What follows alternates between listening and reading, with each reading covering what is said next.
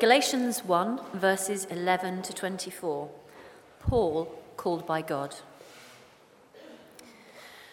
I want you to know, brothers and sisters, that the gospel I preach is not of human origin. I did not receive it from any human source, nor was I taught it. Rather, I received it by revelation from Jesus Christ. For you have heard in my previous way of life in Judaism how intensely I persecuted the church of God and tried to destroy it. I was advancing in Judaism beyond many of my own age among my people and was extremely zealous for the traditions of my fathers. But when God, who set me apart from birth and called me by his grace, was pleased to reveal his Son in me so that I might preach him among the Gentiles, my immediate response was not to consult any human being. I did not go up to Jerusalem to see those who were apostles before I was, but I went into Arabia. Later, I returned to Damascus.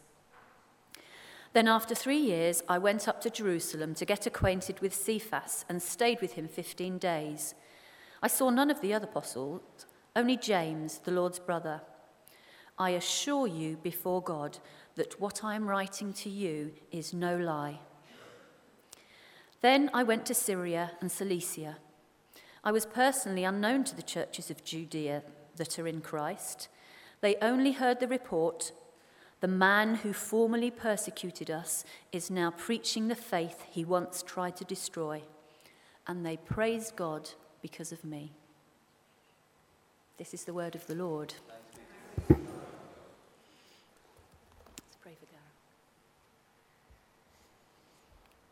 Heavenly Father, I pray that you will bless Gareth now as he brings your word to us. I thank you for the preparation that he has put in, and I ask that you'll give him wisdom what to leave in and what to take out. Yes, Lord. And I pray for us, Lord. Please bless us so that our hearts and our ears are open to receive from you. Amen. Amen.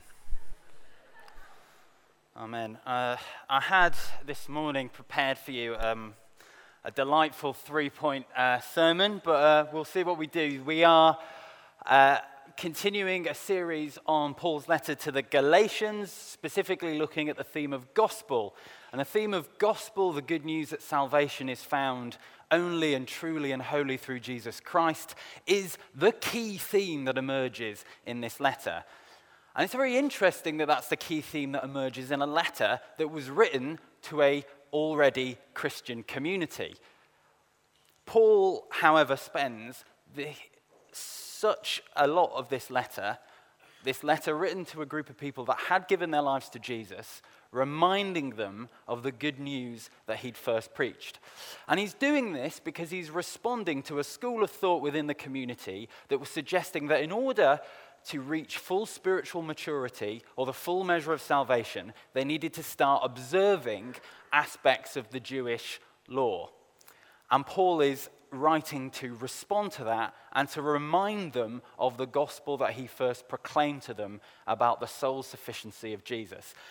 And last week, Steve spoke something about the substance of this gospel, but this week we begin the first part of what is sometimes called the autobiographical section of this letter, because in order to defend the authority and authenticity of his message, Paul uses something of his own autobiography. And so he does this in 3 ways. Firstly, he goes back to the source of the gospel that he had preached. In verse 11 and 12, he says, "I want you to know that the gospel that I've been preaching is not of human origin. It's not something that I received. It's not something that I've been taught, but it was a direct revelation from Jesus." And this is partly a reference to his actual story. Acts 9, Paul is going along the road to Damascus, and even though he's been persecuting the Christian community, Jesus meets him in dazzling fashion. He is converted and called to go from the life he's leading to a life of sharing Jesus and making him famous, and that's what he does. And we are all here today partly because of that encounter. The second thing he does, and this is what I want to focus on for the 5 minutes we have, is that Paul, because I think this is very relevant on a day when we've had baptisms and we've had testimonies.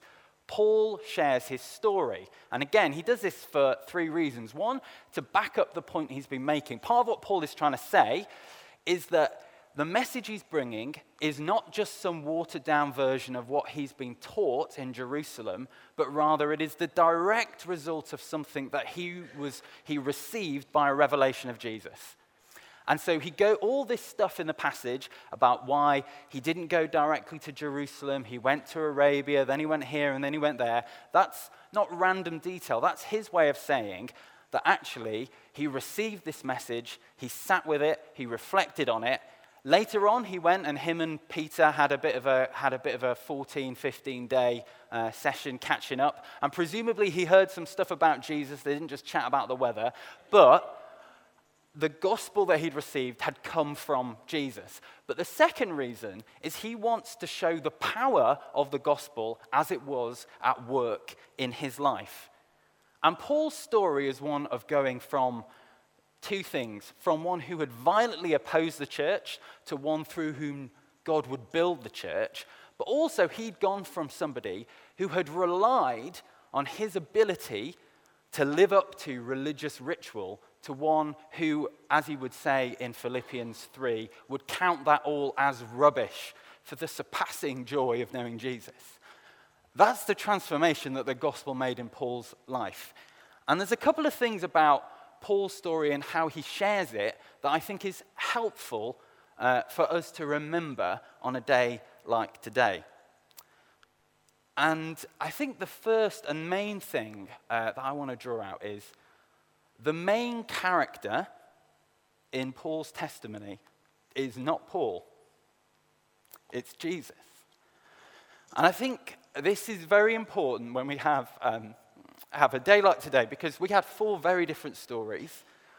And, you know, there is a slight stereotype, is there not, when you have baptisms and multiple people, where you go, okay, we're going to start with and we didn't do this, we did the reverse. You start with a person that grew up in the church, and then you gradually make your way to more and more supposedly dramatic story after dramatic story, till you go, oh, this person's the closer, the one that kind of has done this dramatic turnaround. We know this, we've been to baptisms, you know that's how it happens oftentimes.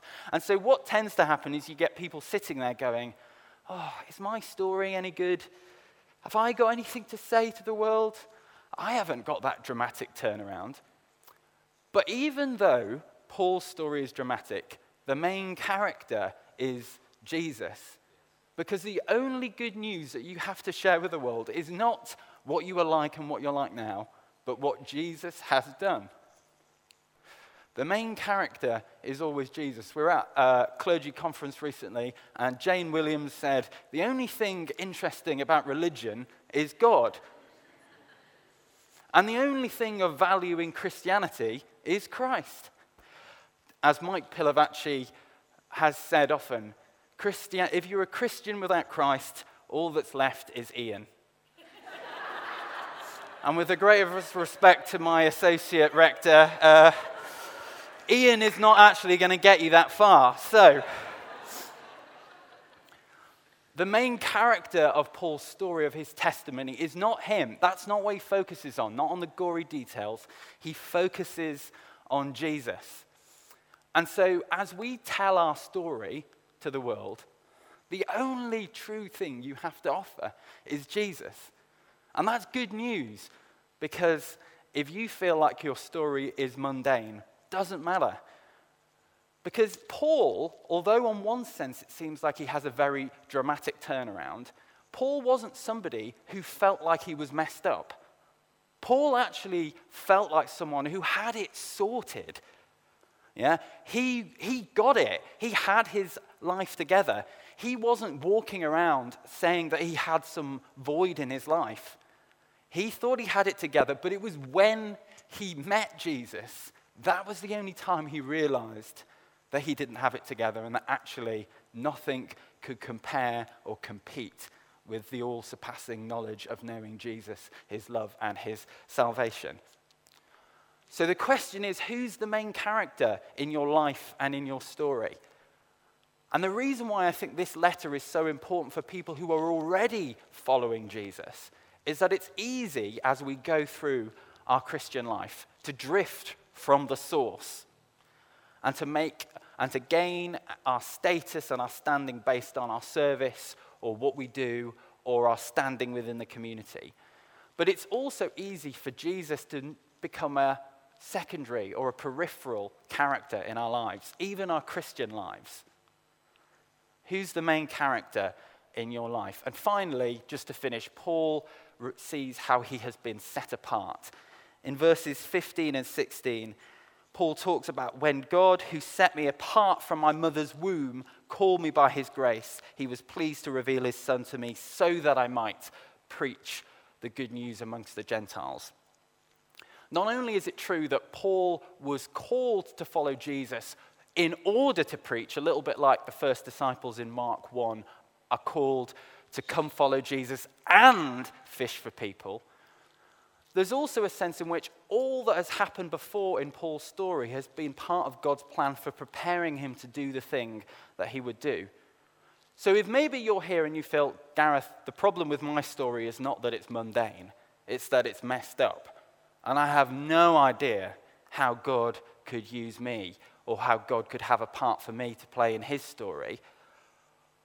Well, the very thing that made Paul persecute the church, his commitment to the law, his zeal, is the thing that Jesus takes and he transforms and he uses. You would never have predicted that the most religious, pharisaical figure would be the one that would bring the good news of grace to those people outside of the Jewish faith. And Tim Keller puts it like this. He says, the gospel gives us a pair of spectacles through which we can review our own lives and see God preparing us and shaping us, even through our own failures and sin, to become vessels of his grace in the world. And so as we remember our own baptisms and as we come to the Lord's table, let it be for us today a reminder that it all starts with Jesus. Our story is only worth telling if he is the main character. And he is here to set us apart to do his works in the world. Amen.